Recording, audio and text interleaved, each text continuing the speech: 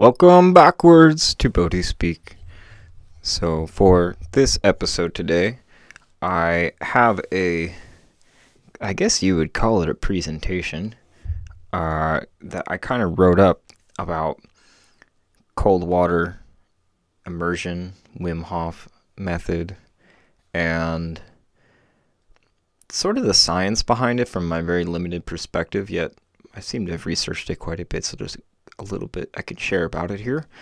And I was really inspired to write all this stuff up because cold exposure and the Wim Hof method and the science behind it was something that was a linchpin, crucial aspect of transformation and healing that I went through last year during 2020.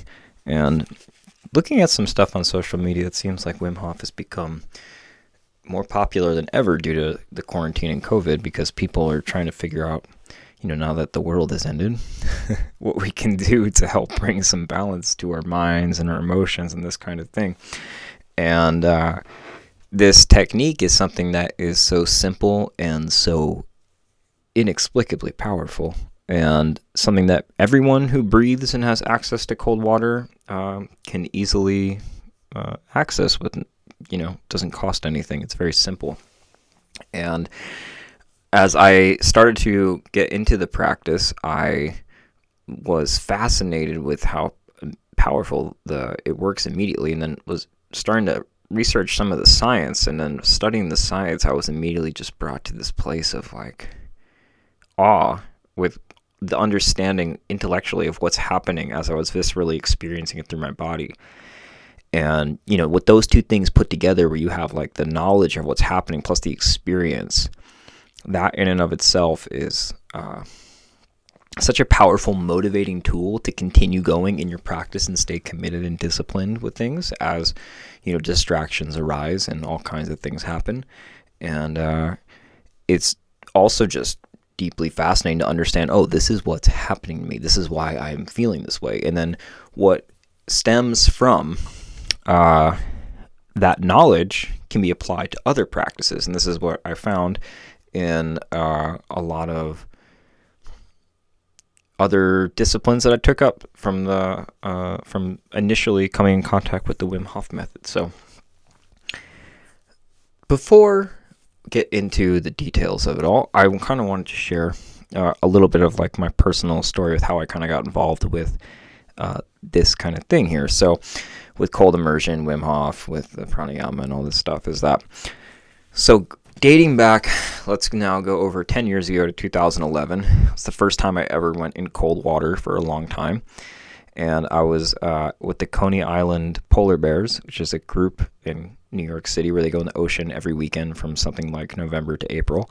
And my aunt, I believe at the time, was the vice president of the Coney Island Polar Bear Club. And super cool group of people. Very, it's Coney Island, so you get a lot of people that are out there of all walks of life. Very interesting group of people. Super cool to be around. And we went into the ocean. It was right after New Year's. It must have been, I think, around February.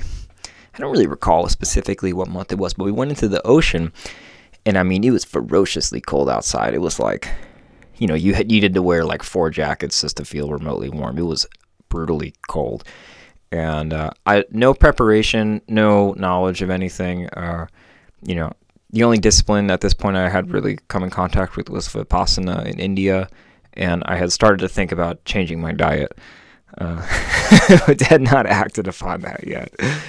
And had been studying Buddhist Dharma and things like this, but I really had no exposure to breath work, had no exposure to yoga, very limited at least. I did some yoga in India, Hatha yoga that is. And we went in the ocean, and I remember, we did a little bit of a few jumping jacks beforehand. I got in the water. The Atlantic Ocean in February in New York is cold, man. And I remember going in, initially you go in and all of a sudden you want to seize up like that. And then what happens is there's a moment where all of a sudden you just feel warm after about a minute, or unaffected might be a better way to put it.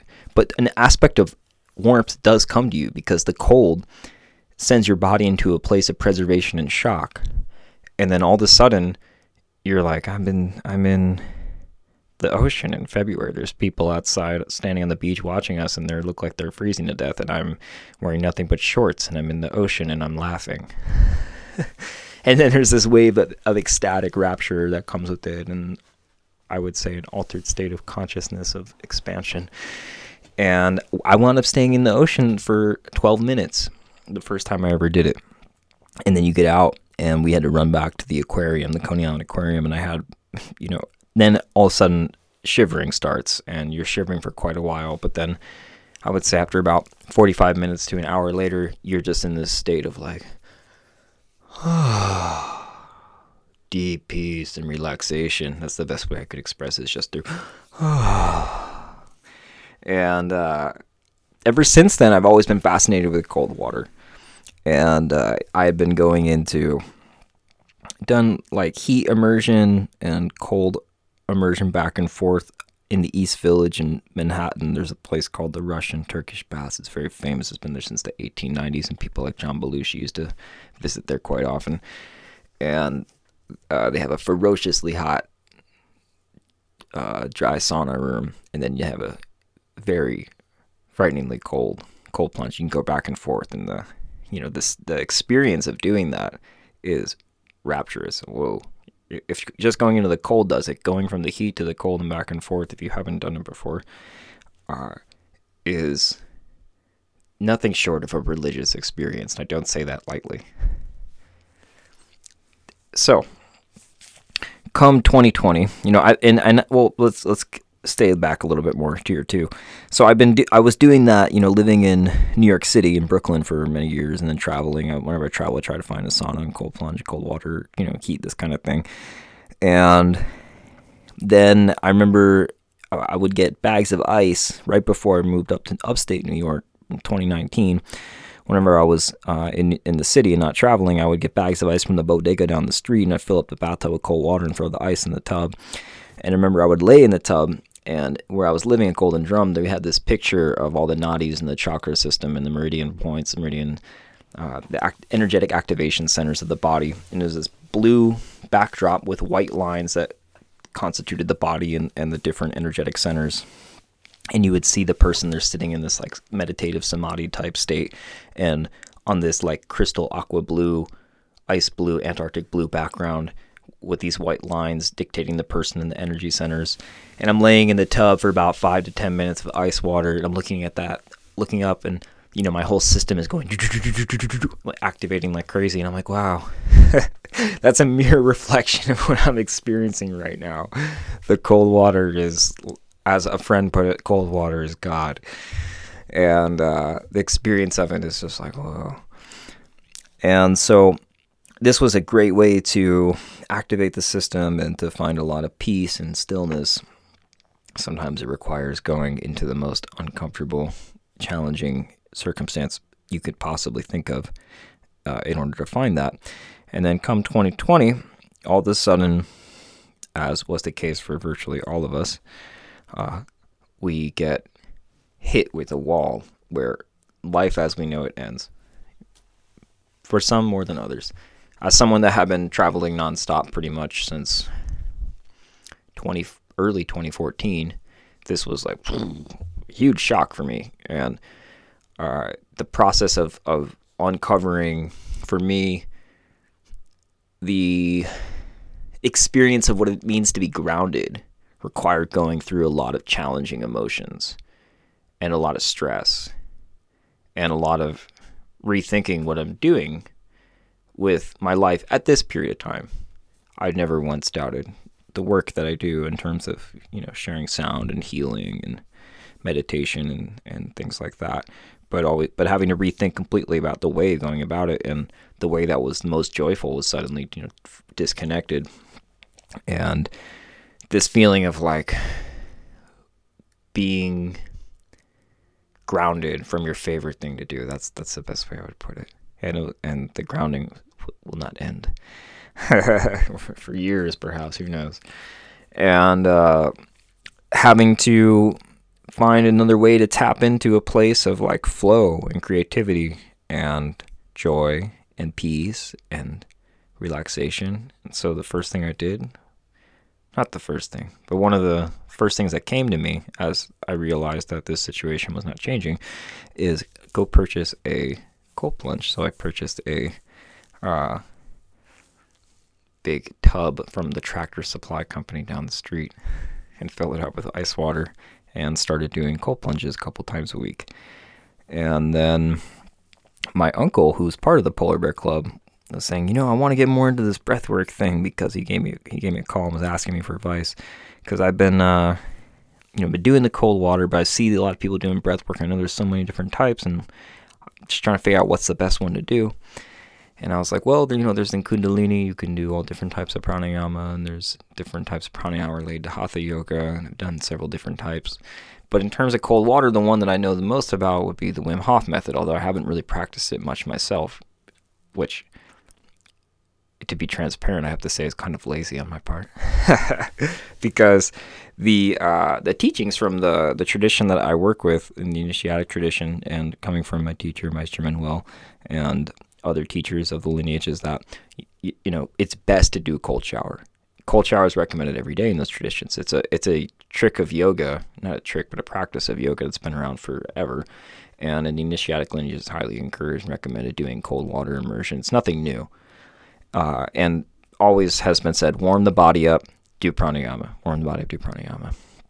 And I would oftentimes do that, go for a run, then go in the cold water, but I hadn't really tapped much into the pranayama aspect of it, of constricting the breath and utilizing the breath to activate the system internally before you go into the water, so that when you go in, your body is primed and it's ready to withstand the stress that's coming from the cold exposure. So I told my uncle about the Wim Hof method, and I realized I, as someone who was guiding somebody, really should do more investigation before I just recommend something. Although I had complete faith in Wim Hof method. I watched a couple documentaries about Wim Hof several years ago and looked into the work and was like, obviously this is amazing and it's working. Look at the person's life. There's no doubt that there's something to this. So I started to practice it, and immediately within practicing it, the experience of it was transcendental. Whoa, like wow. Not even getting in the cold water, just the breath work in and of itself. And then the transformation that I experienced by utilizing the meditative aspect of it, the breath work and the cold exposure and the consistent commitment to doing it over time, has been nothing short of a miracle, I would say. Has hard to explain the transformation that it's brought in, the positivity and the love and the strength and the composure and the awareness. Wow, special practice. So for those of you who don't know Wim Hof, he is a crazy Dutch man. I say crazy because he is kind of crazy. Watch some videos of him, you'll see what I mean. But he's epic, he's, I purchased a book, The Wim Hof Method, on Audible, listened to the whole thing. It's fascinating, like wow. And the person's life was raised in the Netherlands, was kind of a bohemian type person, was a squatter, and started doing cold immersion dips in the canals in Amsterdam.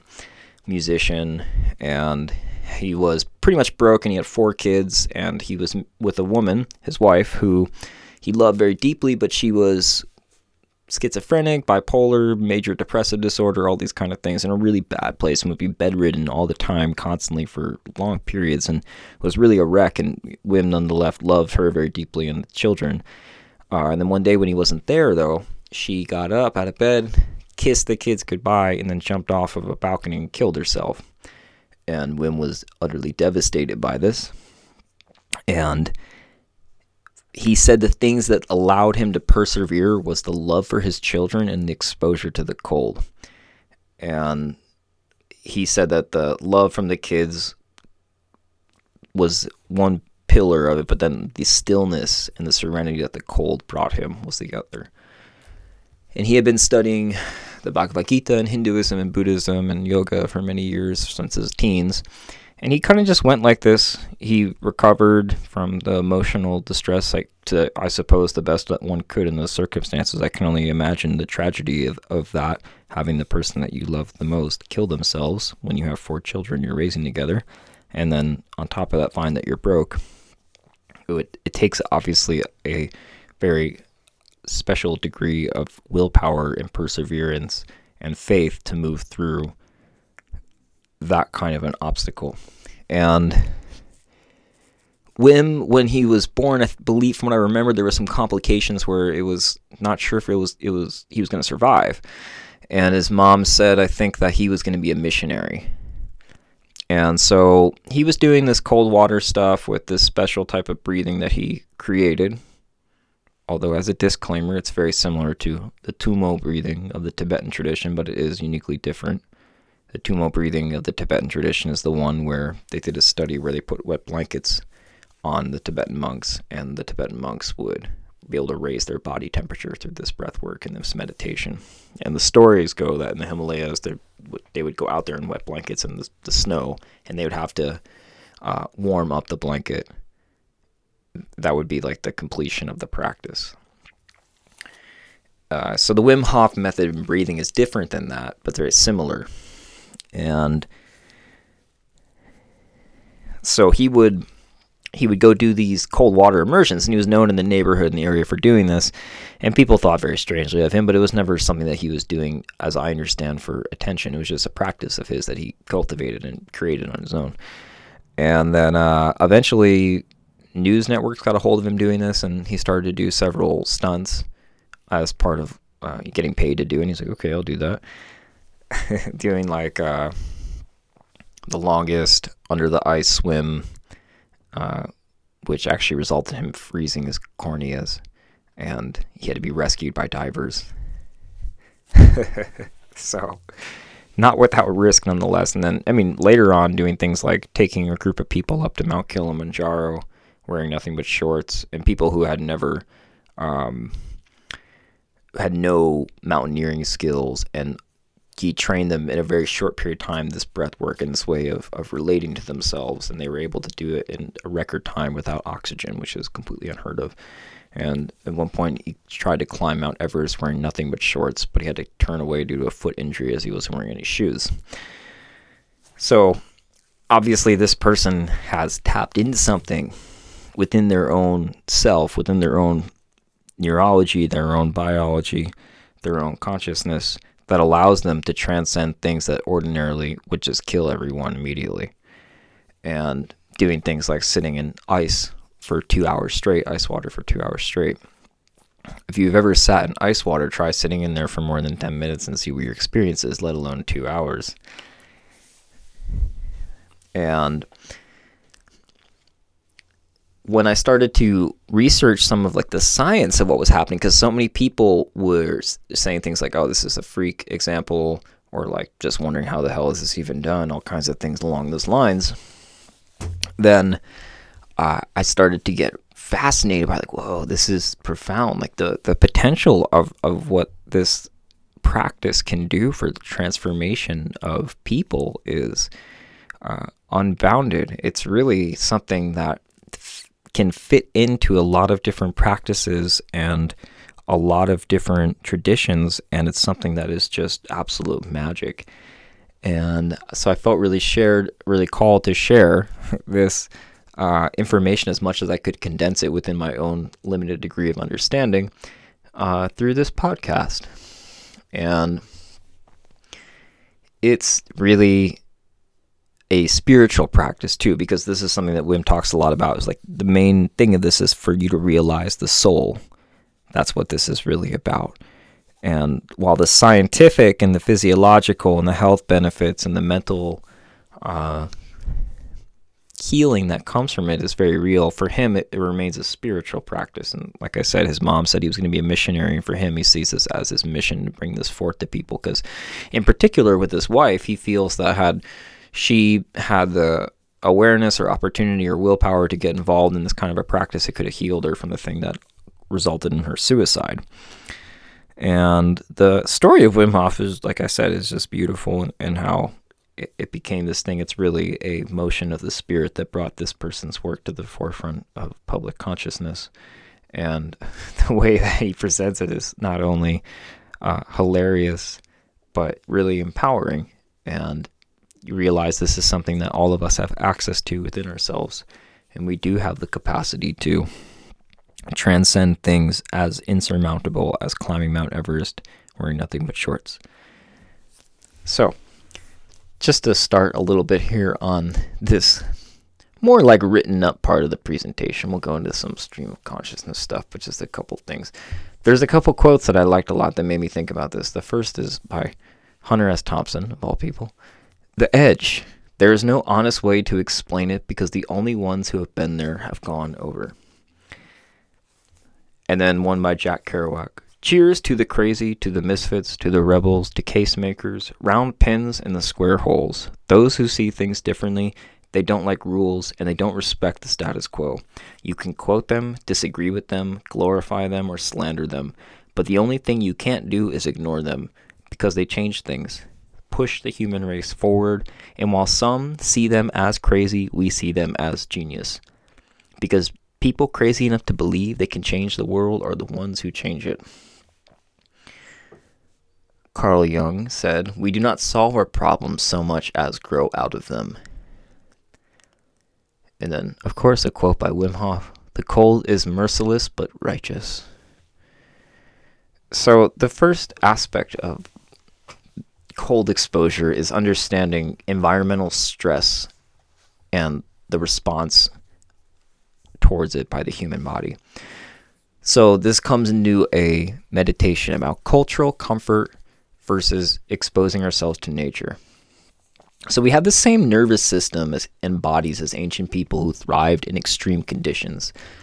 But we lost this connection to nature due to the homeostasis provided by artificial environments and the lack of a stimulus and stress response on the human body and nervous system, which strengthens, stabilizes, and empowers the mind and body.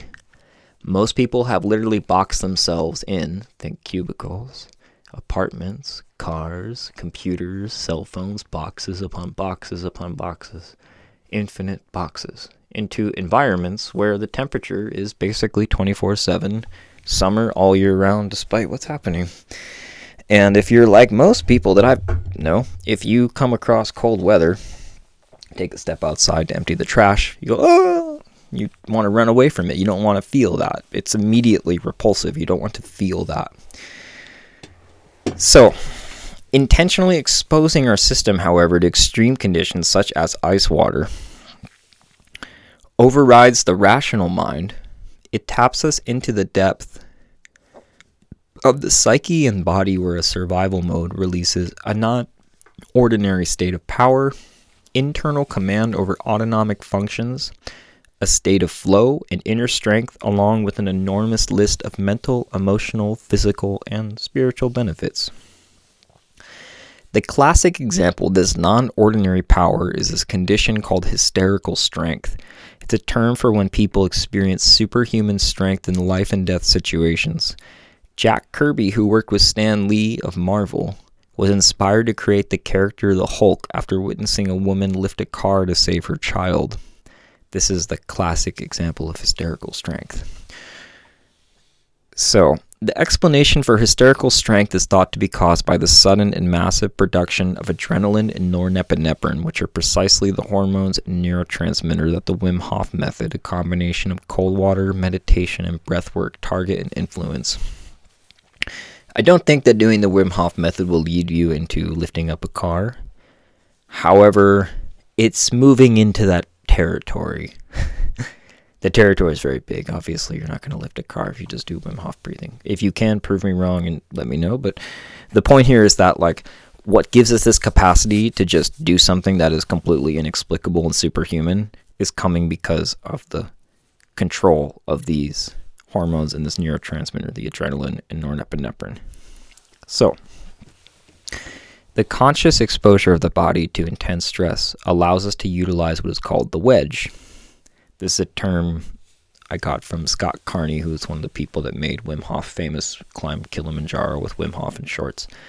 This idea of the wedge is our capacity to use our willpower to tap deep into our neurological makeup and consciously begin to assert control over previously autonomic functions of the body and the mind. For example, the body's response to cold is to shiver without us telling our body to do so. It just happens unconsciously. We get cold, we shiver. However, if you experiment, you can utilize your willpower to control and even subside shivering altogether. Not the easiest thing, but it is possible. What this means is that we're overriding an autonomic function of our nervous system. We are changing on an extremely deep level to how we respond to stress and pain, as the cold is stressful and it does hurt. We're not just automatically shivering, we're now going to hold it. We're going to control that. And shivering, for the record, does not really heat your body up very much at all. It's almost pointless in what it does, from my understanding. So the value of utilizing the wedge, which means we're looking at how our body is innately responding to things and then consciously altering, is that we can free ourselves of being victims of external stimulation and begin to take control of how we respond to our environments. So we're literally rewiring neurological pathways in our brain, providing us access to regions of the mind that were previously running on autopilot. The practical application of this, I think, is profound because it gives us a freedom to choose how we respond to anger, stress, emotional pain. Do we choose patience or aggression? Do we endure discomfort and wait it out, or do we act on a self-destructive impulsive habit? So the cultivation of this practice of the wedge of overriding the autonomic functions of ourselves can be applied to our daily relationships and can release us from a host of negative habits and eliminate roots from where these mental afflictions come from. If you have ever gone to a Native American church ceremony in a teepee, you are not allowed to use the bathroom, except at certain moments. And you might have eaten something that is demanding you go to the bathroom, and they will say, "Nuh-uh, sorry, you have to hold it. You don't have a choice." This is utilizing the wedge. This is strengthening the willpower. This is overcoming the autonomic need to just release and relieve oneself, and all of a sudden you just have to hold it. This is difficult at certain moments. I've seen people, they need to go to the bathroom, not able to, and they just wind up purging into a bucket as a result. Nonetheless, once you can learn to hold it, you can take that need to release physically in that context of the teepee and transform it energetically and release it in a different way. It's a very fascinating process when you practice it, and then you can realize, how can this be applied to everyday life, not just when I need to go to the bathroom, but just how I deal with my needs and my desires. How can I find that serenity irrespective of what the environment is allowing me to do? And if COVID is not a perfect example of this, I don't know. COVID is saying, no, you just have to hold it. So we're learning to hold it now. So the strengthening of willpower and conscious utilization of the wedge can lead us to a place of inner freedom dealing with something such as COVID. So one thing that I personally have experienced just from a few months of doing almost, I would say 5, sometimes 6, sometimes daily cold plunges a week, is that in comparison to doing, Vipassana meditation, which I was exposed to in May of 2011. So we're getting up on 10 years, I think, of Vipassana, but had been doing meditation several years prior to that, is that the cold kind of can transform your state of consciousness and bring you into a place of connection and depth and flow that, would otherwise take years of meditation practice to access. This isn't something that you need to necessarily even cultivate. You can cultivate to an extremely high level, but you'll experience it right away, the power and the healing capacity and the connection of it. And that's because there's something innate in your body. Your body is designed to be powerful. There's a life force inside you that is virtually indestructible. If you look at wisdom traditions, they say that there is an eternal presence within us. So there is something indestructible within you. All the wisdom traditions say that. And if there's one thing that can force that out and bring that into a place of conscious connection and flow, it is being exposed to essentially a life or death force, such as cold exposure. So obviously the cold can kill you. And utilizing a cold plunge is totally safe, however, it just needs to be done responsibly. So the idea is that, your body, though, it doesn't really know the difference. The body is responding as if you're going to die. So the life force and the will to survive, the thing that has pushed humanity through the most tumultuous of situations, in situations where we're being attacked by animals, by soldiers, by famine, whatever the circumstances are, the extreme situations that people have survived.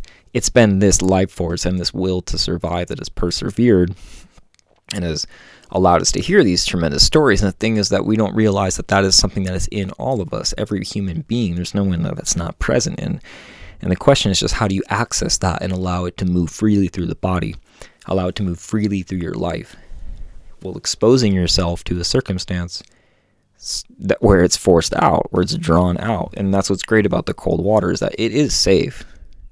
Obviously, it needs to be done within a certain set of protocols, so you have a way to heat yourself up afterwards and so on and so forth, and I'll get into that towards the end of this podcast. But the idea is that your system doesn't know that you're not going to die. It's just saying, every single little ounce, drop of strength, of life that is inside of me, I'm going to send it all there. It's going. We got to give it. And you feel that, and you come alive. And Joseph Campbell says something along the lines, we're not looking for a meaning to life. What we're looking for is the rapturous experience of being fully alive. So if that's really what we're looking for, this is a great technique to tap into it. And it doesn't require hours and years and decades of work. It happens pretty much the second you step into the cold water. You feel it. It's there.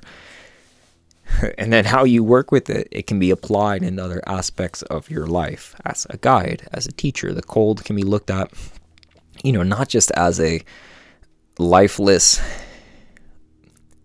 presence, but rather a living, breathing teacher. I mean, water, they say, water is life. We are water. How important water is. It's an elemental force, has a consciousness to it, has a intelligence to it. So establishing a connection with it can reframe something deep within inside of ourselves.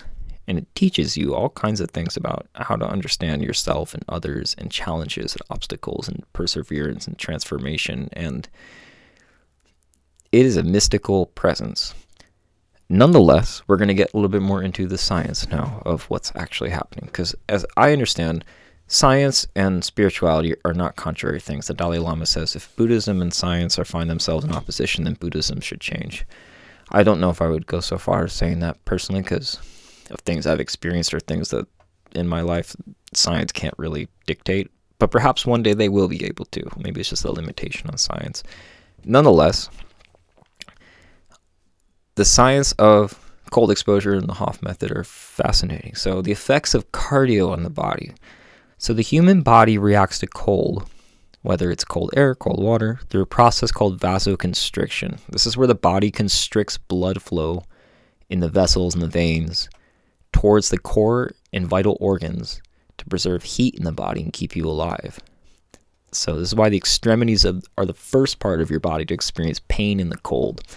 The blood vessels are constricting and the blood is flowing away from them, and that hurts. It just doesn't feel good. It's why when you step out, it's cold. Oh my God. We don't like that. It hurts. So cold initially has an experience of pain affiliated with it. And this, as I'll talk about, is a good thing. So the cardio system, though, is so powerful that if your leg was to be cut off suddenly, the process of vasoconstriction would be able to essentially stop all the bleeding to preserve your life for at least a period of time. This system is so extensive, you were to string it out, it would reach 125,000 kilometers. So there are countless muscles that are engaged in the upkeep and maintenance and preservation of this system. The process of cold exposure is that contraction that's occurring, the vasoconstriction, contraction from the cold. It exercises those muscles. If you think about how a muscle works, you push weight and it clenches up, and that strength, it tears the fibers in the muscle, and then it rebuilds and becomes stronger. So when we are exposing ourselves to cold, it activates that system, it exercises that system, it empowers that system, it rebuilds that system, and the system needs that stress in order to strengthen. And if you look at our society, how many of us are just living in boxes upon boxes upon boxes, as I was saying, where it's summer all the time, and that system is never stressed. And as a result, there's no surprise, I think, here that heart disease is by far the number one cause of death in the world. People do not know how to engage the cardiomuscular systems, and we have created environments that don't stimulate it. Really interesting. I found a chart from 2017. It said cardiovascular diseases killed 18 million people. The next highest category was cancer at 10, then respiratory diseases at 4 million people. I mean, that's quite significant that the cardiovascular diseases are nearly twice as high as the next category, and then over 4 times higher than the third. And it's mainly, one would have to theorize that it's because we don't engage it. We don't consciously understand how to work with this system. And this obviously can be connected to food choices and dietary things of all sorts and other issues within the environment, such as pollution and pharmaceuticals. But this is a step in the right direction, is understanding that it's a muscular system that we need to consciously activate. And if we don't do it, then the likelihood of a cardiovascular disease killing you is exponentially higher. So one thing you might notice if you start to do cold shower or cold plunge, because as the Wim Hof method talks about, cold shower can be equally beneficial for you, although I prefer the cold plunge. Your entire body will turn red once you do it. And this is because the blood begins to circulate like crazy to keep your internal organs warm. And on top of that, blood begins to move to regions of the brain that are generally lacking in blood, and which activates all types of beneficial cognitive processes that are countless. And across the board, people report a state of flow from this practice. So it makes sense because all of a sudden, muscles are moving, blood is circulating, the veins are constricting.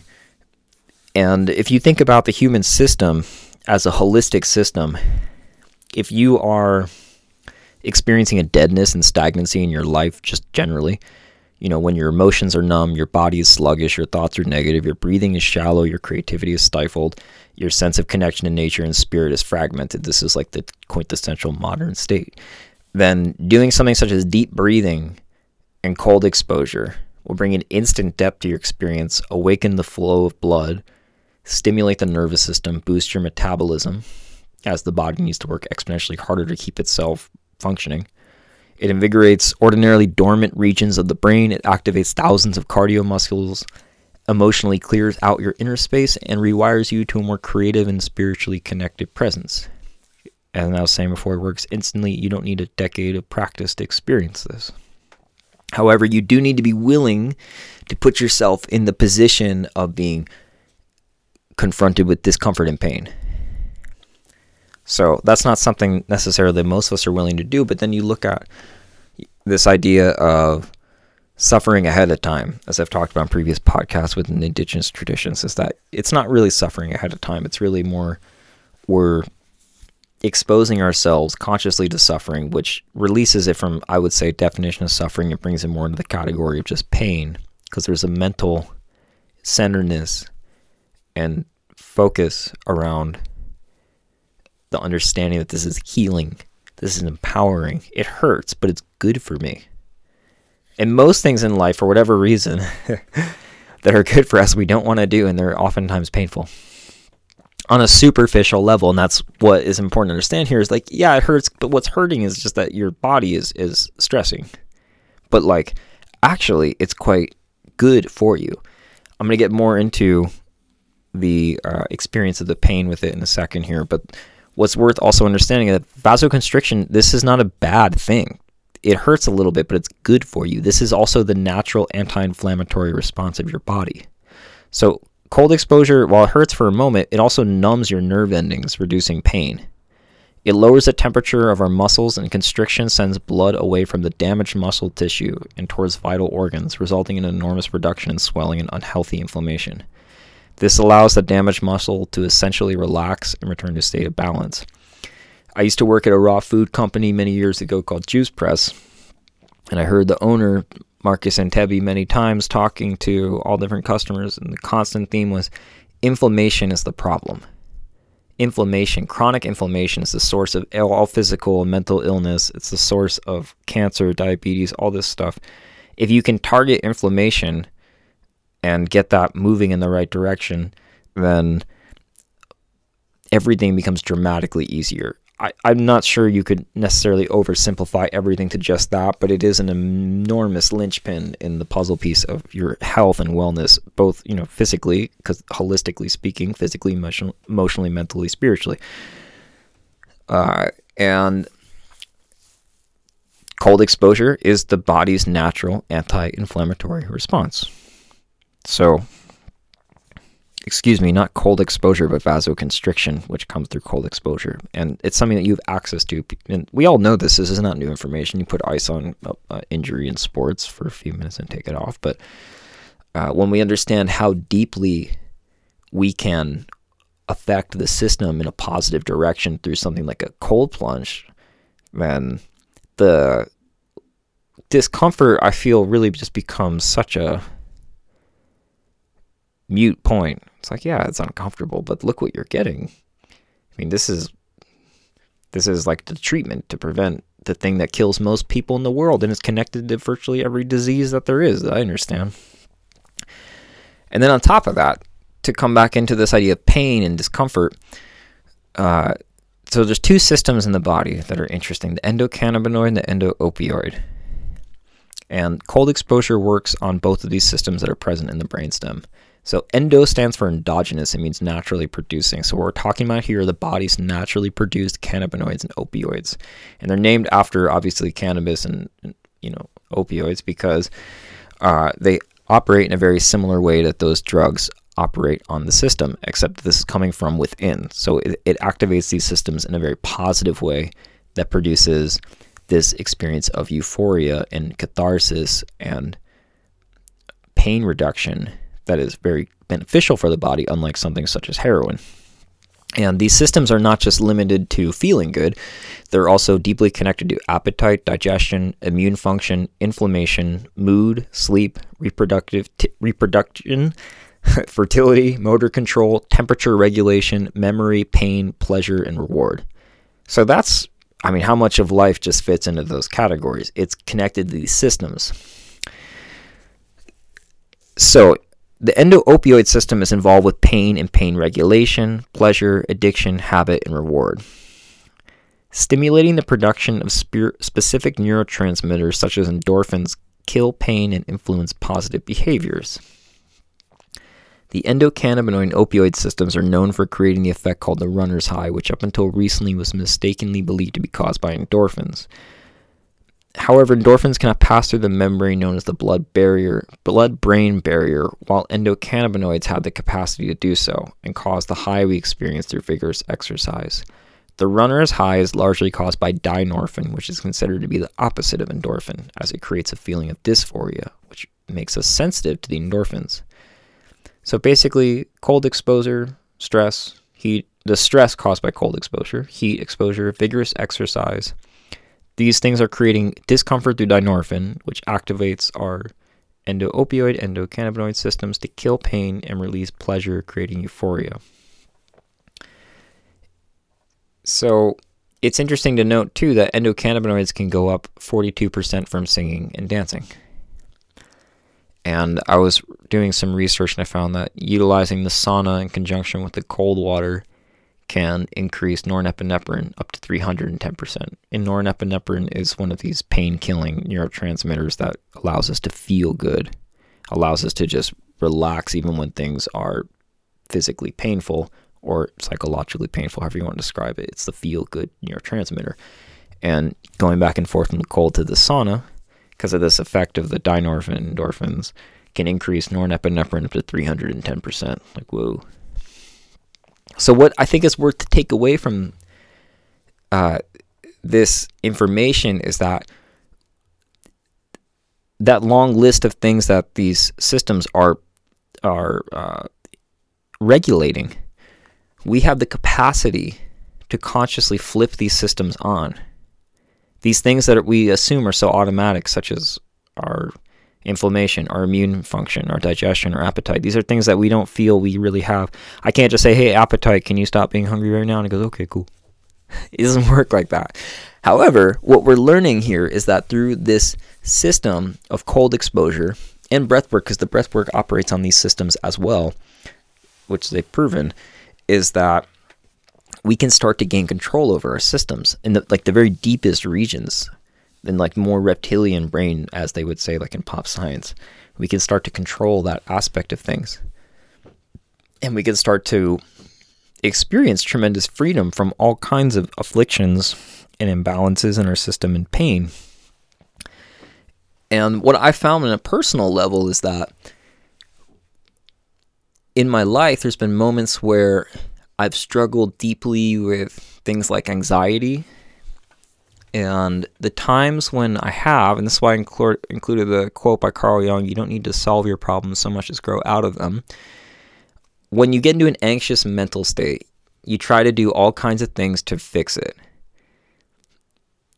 Like you're feeling anxious about what's happening next day, prepare your project or whatever. Or you do all types of things to kind of rearrange the furniture in the jail cell, but you never realize that the solution is really just to walk out of the jail cell, if that makes sense. And what I'm getting at here is a lot of times we can try to rearrange pieces and things in our life, and it never seems to be enough. We're always caught in this prison of the state of consciousness that we're in, whether it's anxiety or depression or whatever it is that you are experiencing that's a state of affliction. But then there's a moment where something happens. There's all kinds of things: exercise, medication, plant medicine, cold exposure, whatever the thing is that allows you to come back to a place of equilibrium and homeostasis, and suddenly you realize everything's fine. It was more of an internal thing that I needed to move out of, and suddenly the external thing that perhaps caused that stress, which threw you out of balance, is suddenly a very easy problem to tackle. And I think that's why they say it's not the path, but the rock in your shoe that will wear you out. And what I found through the cold exposure and the Wim Hof breathing is we have the capacity to essentially flip on the switch that just makes us feel good. Released norepinephrine 310%. I mean, God bless me. That's amazing. You can just do something, despite all the circumstances in your life, everything that's happened or fallen apart or that you don't want to have happen, you can just make yourself feel good no matter what. And this is a fundamental spiritual teaching that has to be emphasized in all traditions, and is just, can you choose to be happy? And if you're finding in your own self you cannot muster the willpower to do it, this is a practice that will just force you to override that. And just, you will feel good. It's like you don't have an option here. You're going to feel good after doing this. You don't have a choice, whether you like it or not. And at the same time, problems are not solved overnight. And it does take a process. Healing is always a process. But this is definitely a practice that can radically shift things very, very, very quickly because of the intensity of it. And of course, with intense practices, you have to be safe and to be mindful of how things are going to affect your body, and everyone's different. We have to be mindful of how intense we go in. Some people going into the ocean, as I did, for 12 minutes in February for no preparation was fine. Other people going in the cold shower for 2 minutes after preparation might be too much. So you really need, it's obviously all about paying attention to what your body can take, what you can take, understanding all of us are different, and realizing at the same time, though, that we do have the capacity to just make ourselves feel good and feel happy. And this is something that I loved about Wim Hof. He's like, we should just be feeling strong. We should just be feeling happy. We should be feeling good just for being who we are. This is a fundamental Buddhist thing, that and shamanic thing as well, and all these traditions, that you should just be happy with who you are. It doesn't require you to add on anything. That wasn't part of the agreement when you came out of the oven. God wasn't like, okay, you'll be happy only if you become famous, or if you make a lot of money, or if you become successful in this thing. No, you should just feel good and feel happy about who you are, irrespective of anything. Because you are the presence, the I amness that needs to come through. Once you actually connect to that state of consciousness inside of yourself, you realize everything is fine as it is.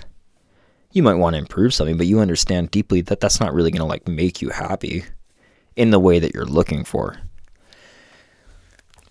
And at the same time, cold exposure is not just going to like make you happy in the way that you're looking for, but what it's going to do is it's going to transform your neurochemistry and your physical state, and along with the other systems holistically, where that happiness can arise and move out of you more easily with less obstruction. That's the best way I can explain it. Meditation itself isn't just like make you happy, but it will allow happiness to move through you in a cleaner way.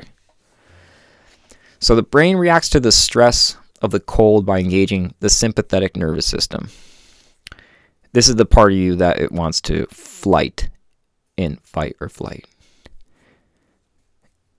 I suppose it would also be the part of you that wants to fight. It's the part of you that's in panic, basically. It's the sympathetic nervous system. So it releases hormones such as adrenaline, norepinephrine, and this is a survival mechanism because you need to be able to function at a high level if you are living in nature and you're being hunted by a large predator. You just need to survive. It doesn't matter what's happening in the future, the past, what pain or discomfort, basically anything that is preventing you from simply overcoming the adversity of that creature trying to kill you. You need to just move past that.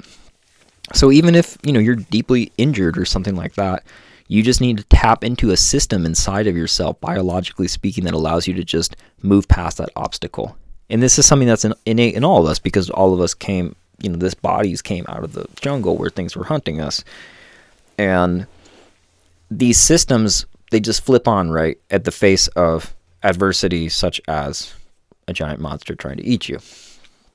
However, what we're learning here through the science and through the technique of the exposure to the elements in extreme ways is that these are systems that we can activate through utilizing environmental stress consciously.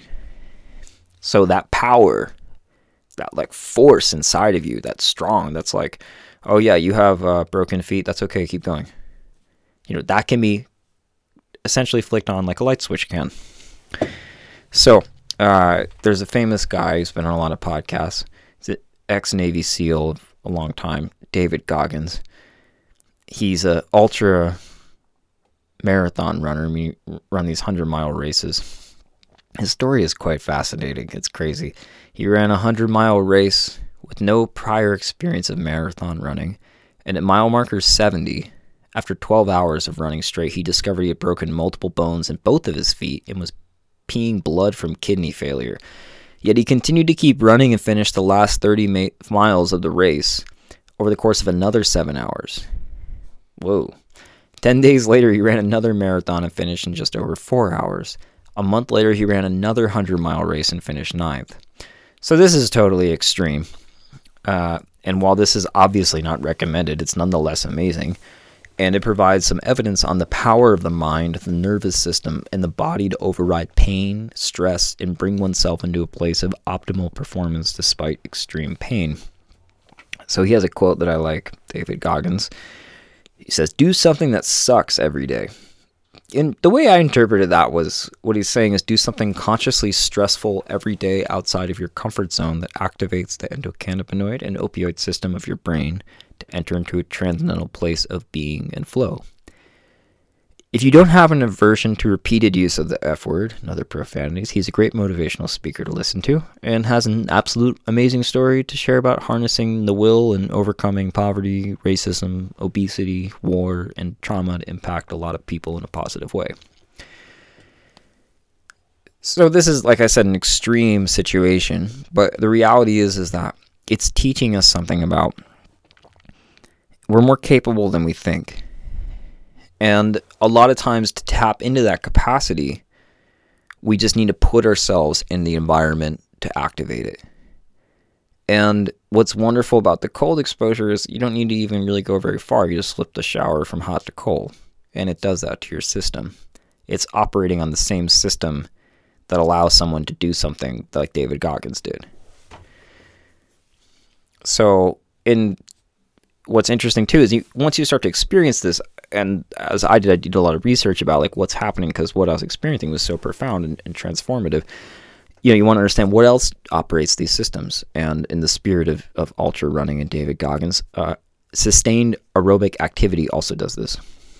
So if you sprint or if you lift weights, you're not going to have this effect. But if you run, sustained aerobic activity, or you do, I say, like kickboxing class or something like that, or trampoline, you're going to activate these systems as well.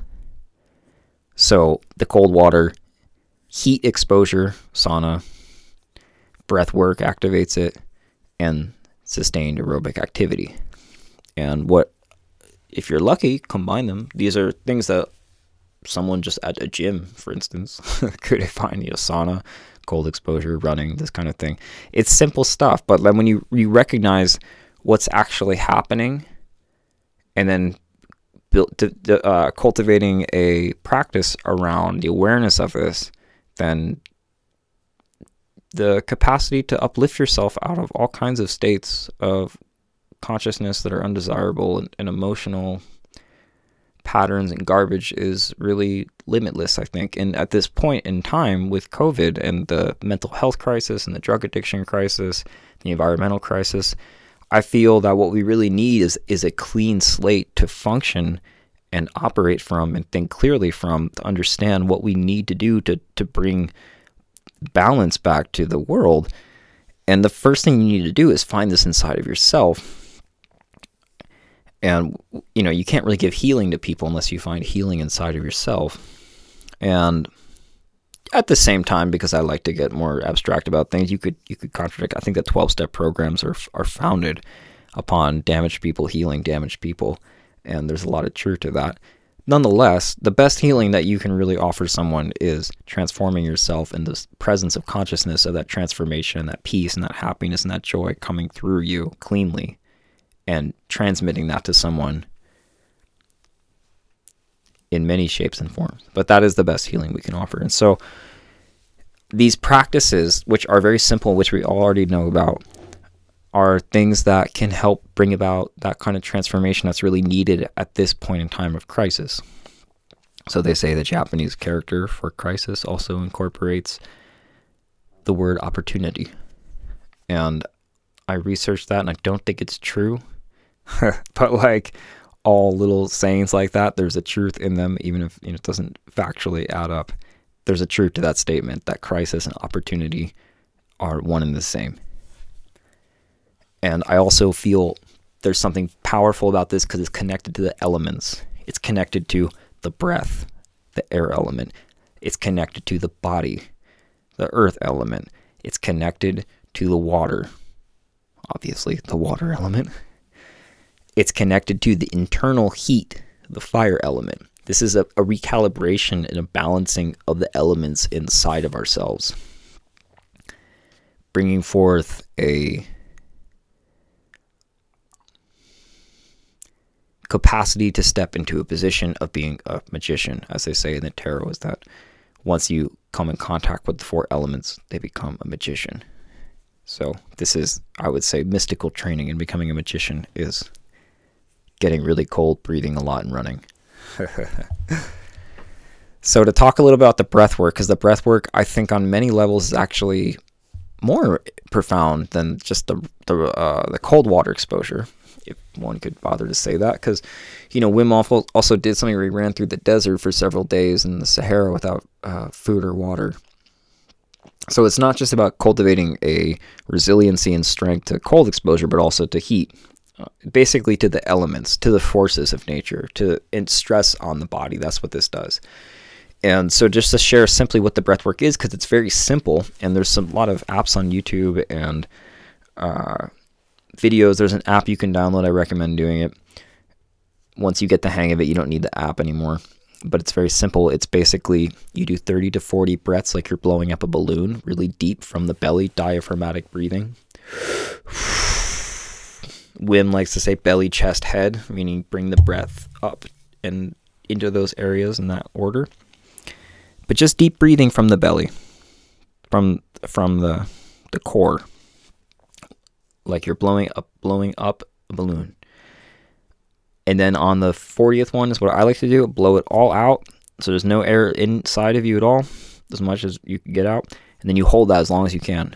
And then when you're at your point of gasping, you take a deep inhalation and you hold that for 15 seconds and you start over.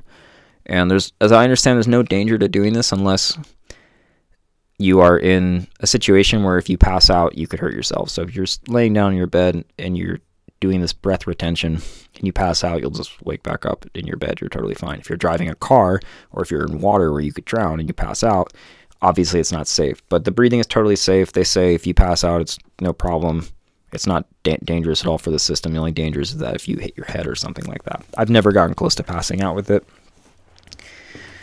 But very simple technique, and then you can do a couple rounds of that. I like to do about 30 minutes of it in the morning when I wake up. It's the first thing that I like to do because it really activates the system and turns everything on, and it doesn't require necessarily a lot of exertion. It feels more like a meditation to me. And then once everything's on, then going to a more like physically based yoga practice feels really good. So the breathing is basically a combination of what's called the Kumbhaka, which is the breath retention, and Bhastrika Pranayama, which is the bellows breath, which focuses on the third chakra and the solar plexus, so the Manipura, this place of power, the force. And that's a really important center to utilize, especially, I would say, during these times where there's a lot of things weighing on many people emotionally, to step into your power just for who you are and what you are, and being an existing presence in the world, not for having accomplished anything, is a very important thing. And like I said, there's many traditions that have utilized things like this. It's not like Wim Hof discovered it, but the way that he did it, as I understand it, is unique. And so what's really interesting is that they did a study at Wayne State University where they measured Wim Hof and other people in response to cold. They used an MRI and a CAT scan. So the MRI measured the brain, and the CAT scan was taking measurements on the body. And what they did was they created like a cold suit where they could run cold and warm water through the suit, so they could influence the exposure to the elements on the body. And so through the measurement of the MRI in the brain, it demonstrated that the combination of cold exposure and breath work done jointly leads to a spike of activity in the periaqueductal region of the brain. So it's a region of gray matter located in the brainstem. It's abbreviated as PAG. And this is the primary region in the brain responsible for pain reduction and autonomic reactions to stress and injury, and the production of fear and defense mechanisms. So this is like the essence, I would say, is like the reptilian brain is how I interpreted this. It's deep in the brainstem in the system. It's not something we ordinarily have conscious involvement with. And what's interesting, they did an experiment in the 70s where they stimulated the PAG in rats, and they were able to operate on the rats without anesthesia, and the rats did not demonstrate any experience of pain. When I read that, I was like, whoa, that's crazy. So what's cool is that the PAG is also thought to be activated during the placebo effect, which is where we experience a top-down override of pain and otherwise autonomic functions and experiences of the body. And this is a really interesting thing where there was a guy, I don't know when it happened, but it's a very famous example where this guy he took 29 capsules thinking they were antidepressants, and he was, I guess, consciously trying to kill himself and overdose. And then he, as the effect of the pills came on, he realized, I guess, that he didn't want to die. We don't quite know the motivation.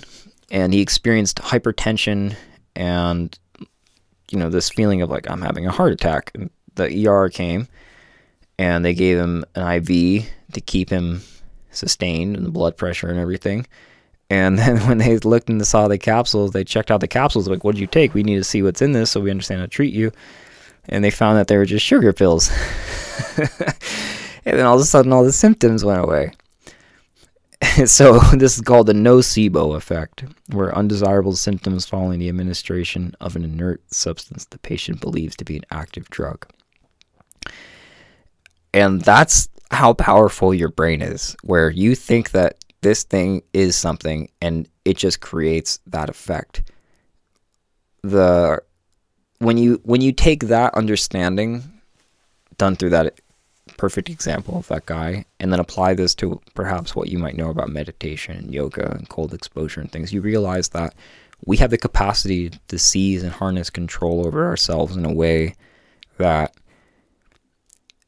as I said before, is limitless. This guy tried to climb Mount Everest wearing nothing but shorts and almost did it. How was that done? Because the person's harnessed control over their system in a way that is indescribable, which is why I'm failing to find the word for it.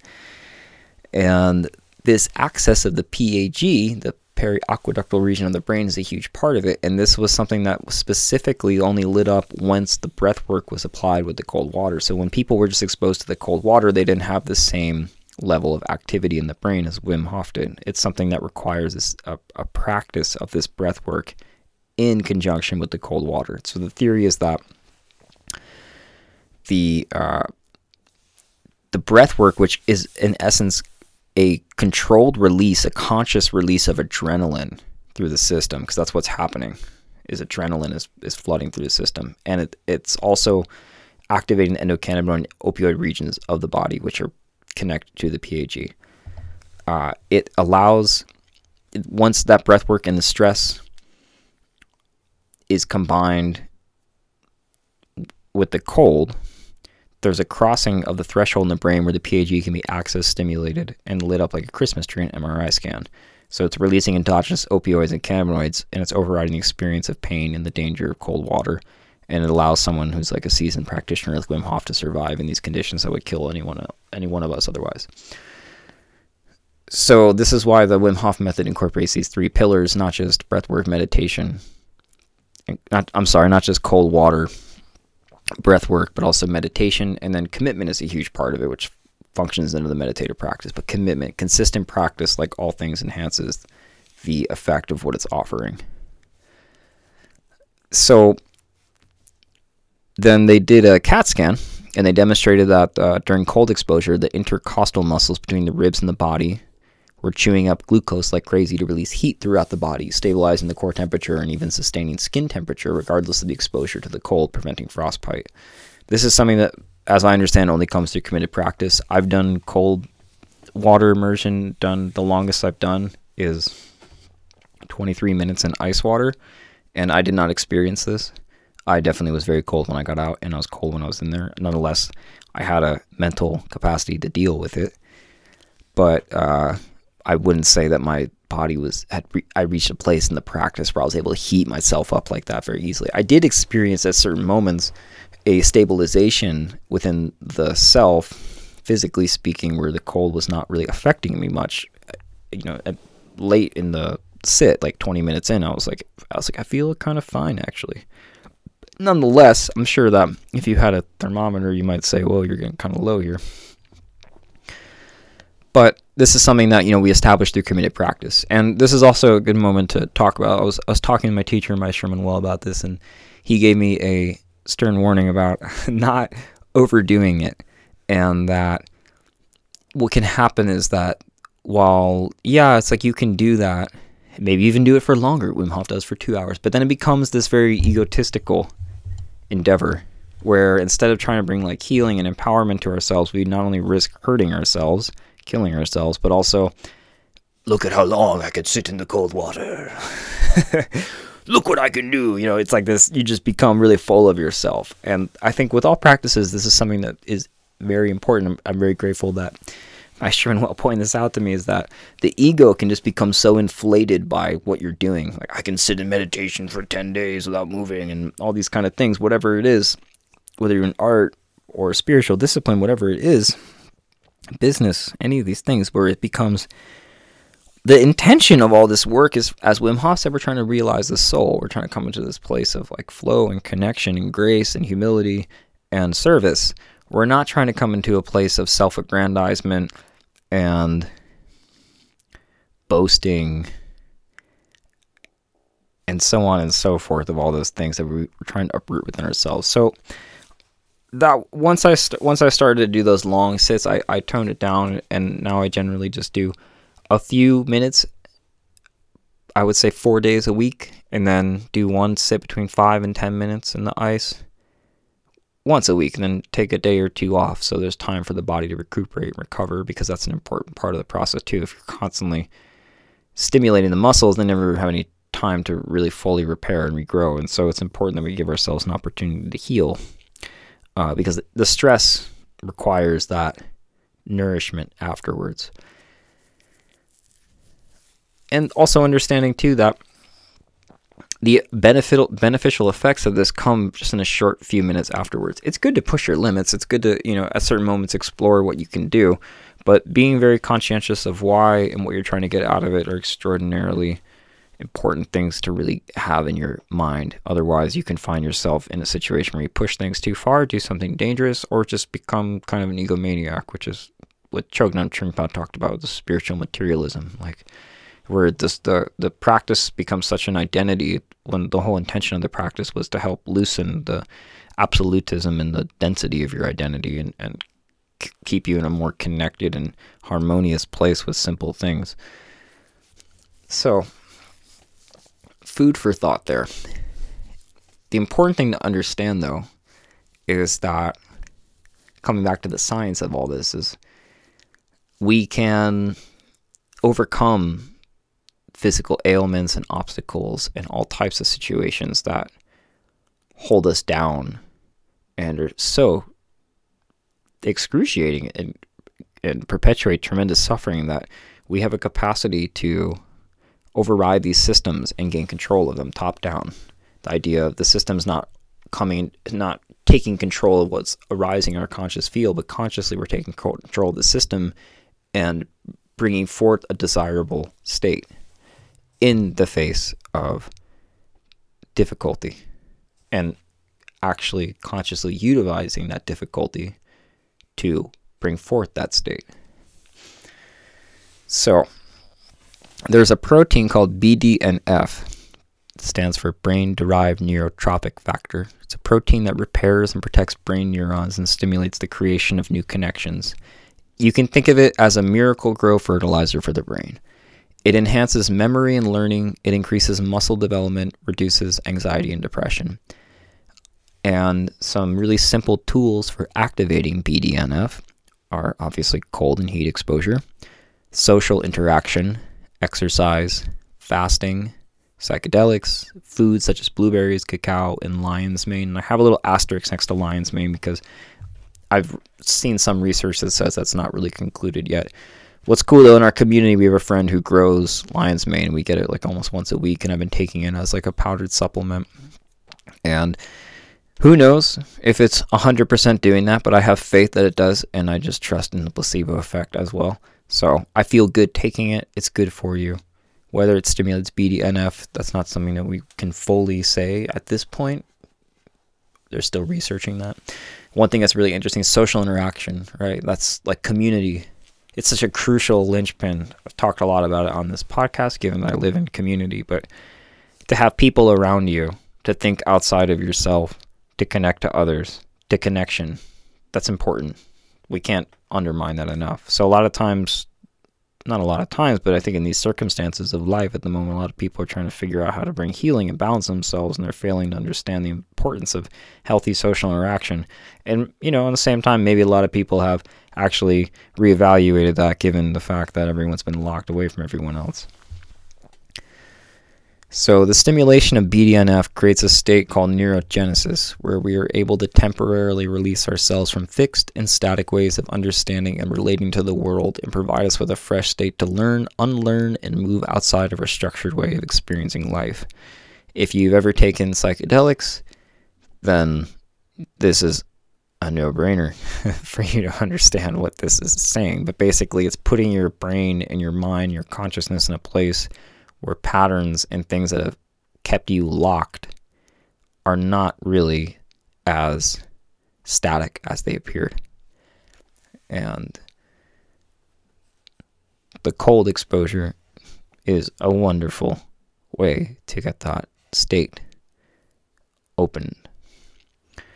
So I was saying the sympathetic nervous system prepares the body for flight or fight through the stress response.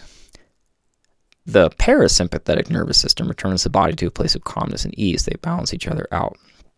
So what we have is, in the breath work, we have through the sympathetic response, which is triggered through the retention of breath. All of a sudden, we can't breathe. Panic sets in. And then through the parasympathetic, the deep breathing from the belly, that activates the parasympathetic nervous system, like the yogic breathing. So we're having this balance where what we're doing is we're learning to harness control over the sympathetic response. The body's saying, do something about this, but you're saying, no, stay calm. I'm doing a practice. Relax into that stress. And then there's a moment where like you do have to breathe because God bless me, you're going to pass out otherwise. And then you do breathe, and then your body calms itself down. And I'm going to get a little bit more into like the science of what's happening with the breath work in a little bit. But the idea is that what we're doing is we're learning to control our stress response. So you do this practice where you're priming the breath, and then you go into the cold. And the first thing, just the thought of going to the cold, I think most people hits the stress response. But once you really get into the cold, whether it's cold shower or cold plunge, they're both uncomfortable. In some ways, I think the cold shower is actually more uncomfortable because it just hits a small part of your body, while the cold plunge, it's like it just overwhelms you to the point where you can't really, you can't do too much about it. With the cold shower, you can kind of avoid it and kind of try to run still. But when you get in there, the stress response goes like crazy. But the idea is through the breath work, we've learned to say, no, calm down, relax, just breathe, become one with what's happening. Intellectually, I know this is not going to kill me, even though you're telling me it is, body and mind. So this is a way for us to control emotionally, mentally, physically our system. It's a way for us to deal with stress and a way for us to deal with keeping serenity and equanimity and stillness inside of ourselves, despite what patterns of the past might have been trying to dictate to us. So also the vagus nerve, it's part of the parasympathetic nervous system, and a lot of people, I think, in the yogic tradition have kind of talked about it. It helps regulate stress, inflammation, digestion, and blood pressure. And this deep breath work and the exposure to the cold both result in immediate stimulation of this nerve and allows us to consciously activate the parasympathetic nervous system.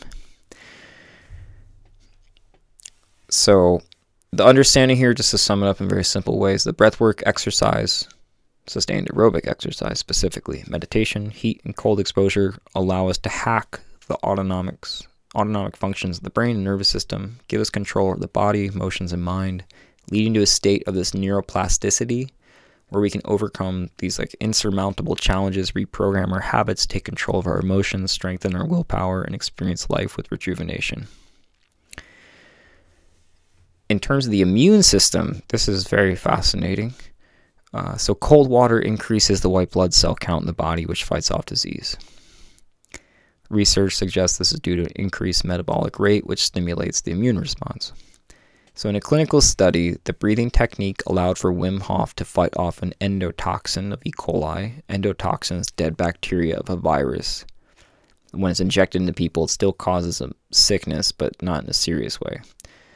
So Wim Hof and many other people were injected by this endotoxin in the lab, and they found that the breath work resulted in a conscious release of adrenaline for him and also a messaging anti-inflammatory protein called interleukin 10, which basically fought off the illness, and he didn't experience any symptoms while everyone else got sick.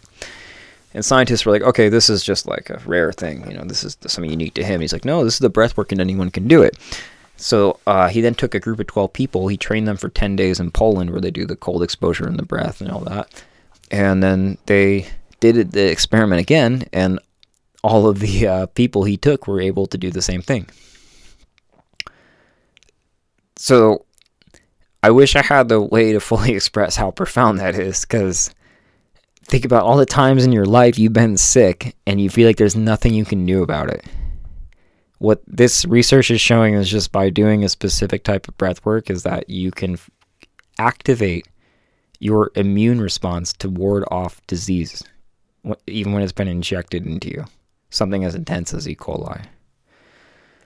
It's profound. All the times, this is also not just profound for people like a cold, but like autoimmune diseases where the system's immune response has gone haywire and it's made people sick. All the people dealing with autoimmune disorders, this is a treatment for that has the capacity to heal someone of something that otherwise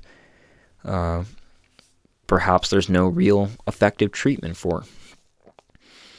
And I don't think that this technique necessarily promises that you're just going to solve all the problems in your life, but I feel like part of the healing process is really a journey. It's a path where one thing leads to another. So if you find that the Wim Hof breathing is great, but maybe it doesn't solve the problem, adding something great into your mix when you're dealing with something very intensely is a doorway into the next great thing. That's just what I found in my own journey, is that everything leads to another thing. And, when you find things that are good and bring restoration and balance to you, it leads you into doorways where more of the same can come your way. So learning to deal with your immune response, we all get sick. And there's a way to activate that where we don't have to deal with that anymore, at least in the way that we were previously. I don't think the significance of that could really ever be fully expressed. So to talk a little bit about the science of what's happening in the breathing, have here some of the information took from Wim's website that I think is worth going over. So the premise of the breathing technique is to influence the ratio between oxygen and carbon dioxide levels in the blood. Where the oxygen levels increase, the carbon dioxide decreases. When we breathe in, we take up oxygen and release carbon dioxide stored in our blood. Our blood is usually already fully saturated with oxygen, around 99%, and breathing deeply does not raise that saturation. However, breathing deeply does release a lot of carbon dioxide, which in turn lowers the need to breathe. The brainstem, specifically the pons and medulla oblongata, are sensitive to carbon dioxide. Having too much carbon dioxide in the blood will trigger your brainstem to breathe. If you remove the carbon dioxide from the blood through deep breathing, this impulse to breathe from the brainstem is also lowered. In short, the lower level of carbon dioxide, the longer you can hold your breath. The impulse is just not triggered yet. So worth noting here is that when you're doing the breath work and you do these breath retentions, what you'll find is the first one I usually can do it for about 40 seconds to a minute. By the end of 30 minutes, I can generally hold my breath for 2 minutes and 15 seconds. The intention is not to get a really long breath retention.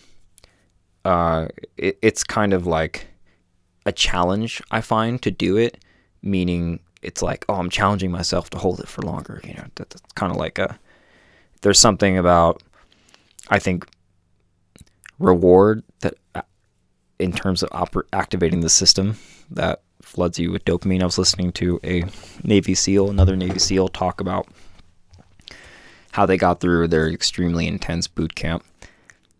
BUDS is what they call it. My grandfather was a frogman, which is the precursors to the Navy SEALs. And so growing up, I was always kind of into the Navy SEALs until I realized that war and violence is not really a positive force in the world, and also understood the United States as kind of an imperialistic, it's sort of like the evil empire, right?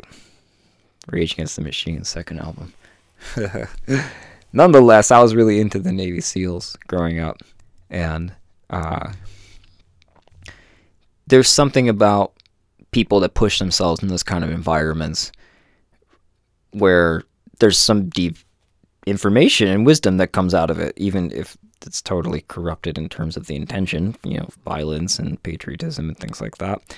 I have nothing against soldiers or people in those service positions. I would say ignorance in that respect is more like misguided, or there's a misunderstanding. Because, for instance, a soldier has love for his family, has love for their country. It's not like love is not present in their life. It's just that it's limited to a localized force, where what we need to bring forth at this moment now more than ever is a more encompassing universal type of love for all people, as we are one family. Not to deviate too much, but what one of the Navy SEALs was sharing on a podcast with Rich Roll, I think he was saying that what he found that allowed some guys to survive and others not to get through, not survive, but to make it through the BUDS training camp, which is extraordinarily difficult. And cold water immersion is part of it, where they do 8 minutes in the ocean, lack of sleep, and all kinds of extreme situations.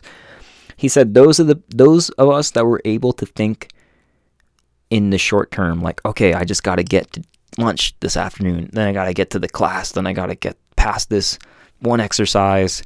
Those were the ones that made it through the whole training. The ones that were focusing on, I'm going to get through the whole training they were overwhelmed, they quit. The idea is that when you set yourself up with these small goals, you are hacking on a certain level your brain's reward and pleasure euphoria system, the endocannabinoid opioid system here, because what's happening is that you say, okay, all I need to do is I need to do 100 push-ups. You're not saying I got to finish the boot camp. I do 100 push-ups. You do the 100 push-ups, and what happens is neurologically your brain rewards you with dopamine. Makes you feel good. It releases the pain. The norepinephrine comes in. Suddenly you're brought to a place of balance. Then you're put in the face of another challenging circumstance. Okay, I got to do 8 minutes in the ocean right now. You do it. You get out. I feel good. Okay, now I need to get through this next activity. And so what happens is you cultivate this inner strength through the almost conscious release of dopamine throughout the brain. So this is something that you can utilize perhaps with all things in life. If you're having a hard time, just break things down into steps. Okay, you want to... I was listening to a friend of mine who passed away, I believe, 2 days ago. Ethan Sisser, Sisser. He has a little interview on podcast where he's in the hospital from brain illness. And it was funny. He was talking about how he was like, oh, I didn't want to do yoga, or I didn't want to do the music. But it's like, I'll just go do it for 5 minutes. And then he starts, and then from there, he's able to break through into something more transcendental. He was a yoga teacher and musician, an artist. And he was saying and what he's saying here is the same principle, that just putting yourself in the position just to do it for a little bit or to break it down in steps allows you to succeed. Why? Because it activates this reward circuitry in the brain. Your brain is programmed for rewards. It's like you need to survive. So if you find food, your brain goes, oh, good job. I want to keep doing that. So here's what you need, the neurochemicals for you to keep moving. So when you put yourself in situations where you are accomplishing tasks, then you are now in a position where this reward activation circuit can be flipped on. So this is sort of how I was approaching the Wim Hof breathing, where I was like, well, I want to try to push my limitation here, and I've experienced a sense of reward and gratification, and nonetheless this is caused by dopamine and things like that for pushing the limitations. And that being said, the intention is not to hold your breath for as long as you can. Some people can do it for up to 5 minutes. I don't know how they do it. I've been doing this since virtually every day since November 4th, the breath work, and I can't seem to get past 2.5 minutes.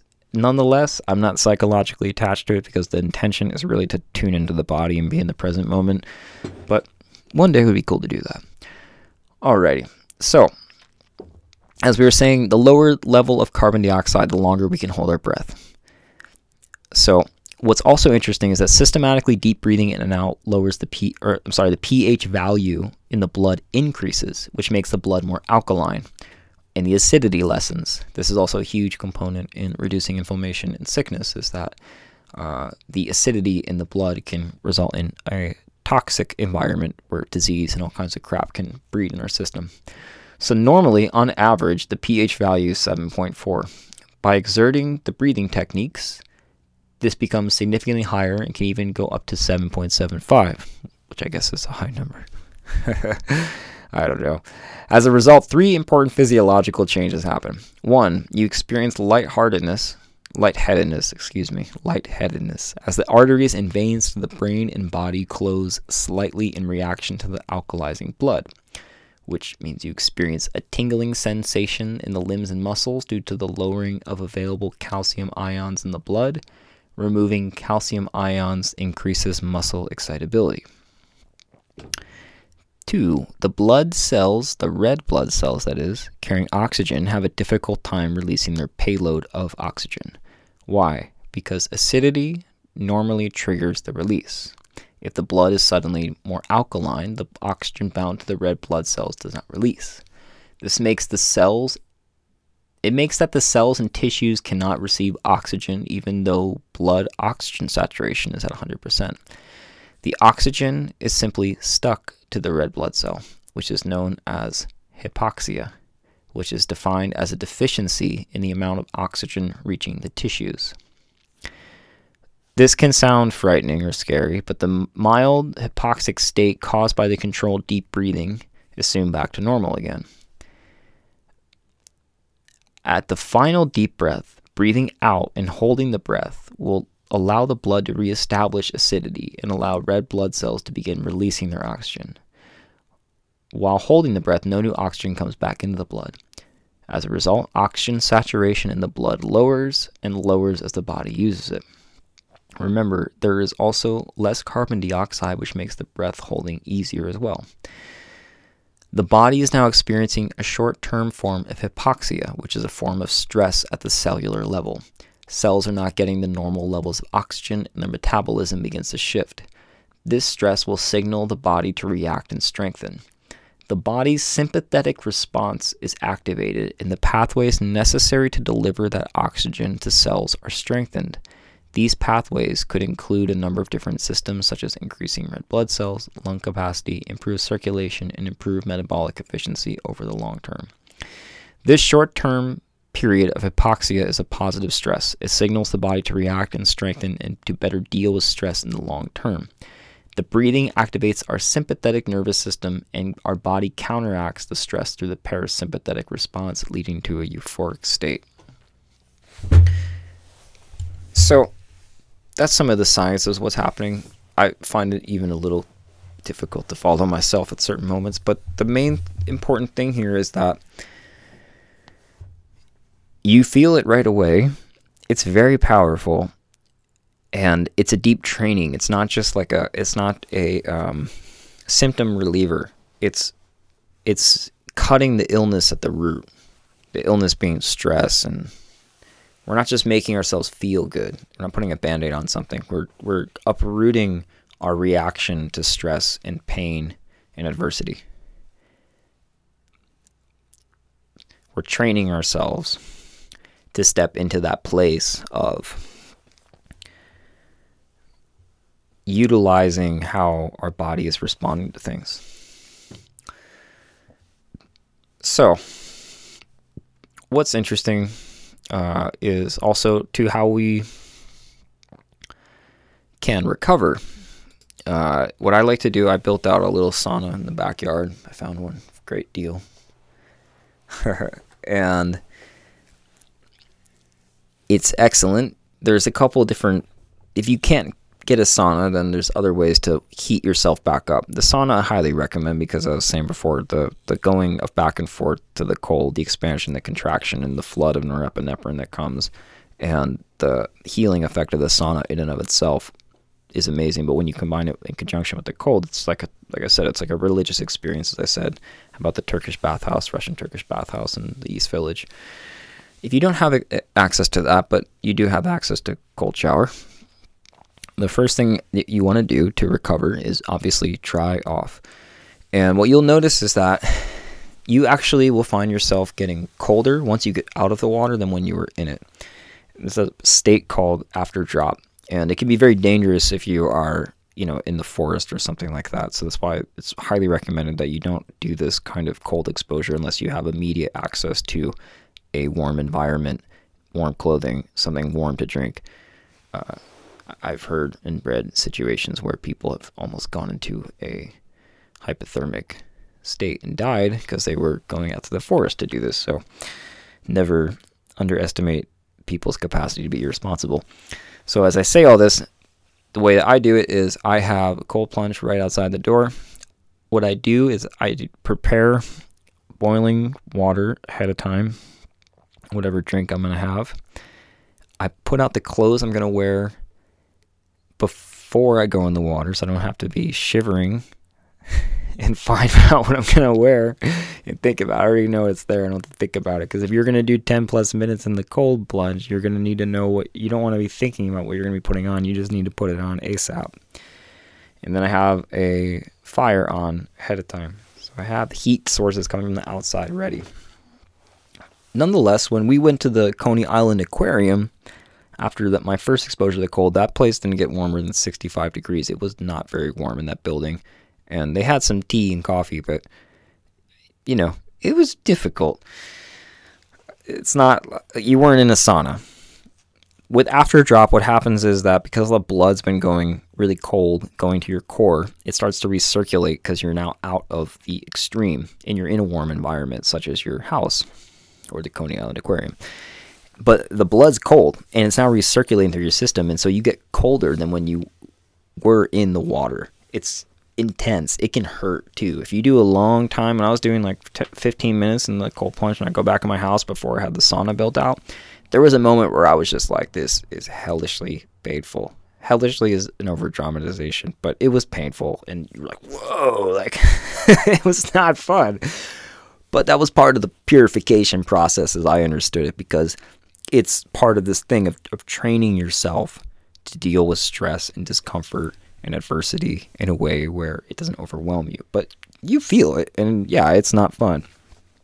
So you have to be very careful, because you get colder once you get out. So if you're walking from the lake to your car and it's a 15-minute walk, you can find yourself in a very bad situation. And I read a situation of someone talking about that did that on a Facebook post on Wim Hof group, and I was like, huh.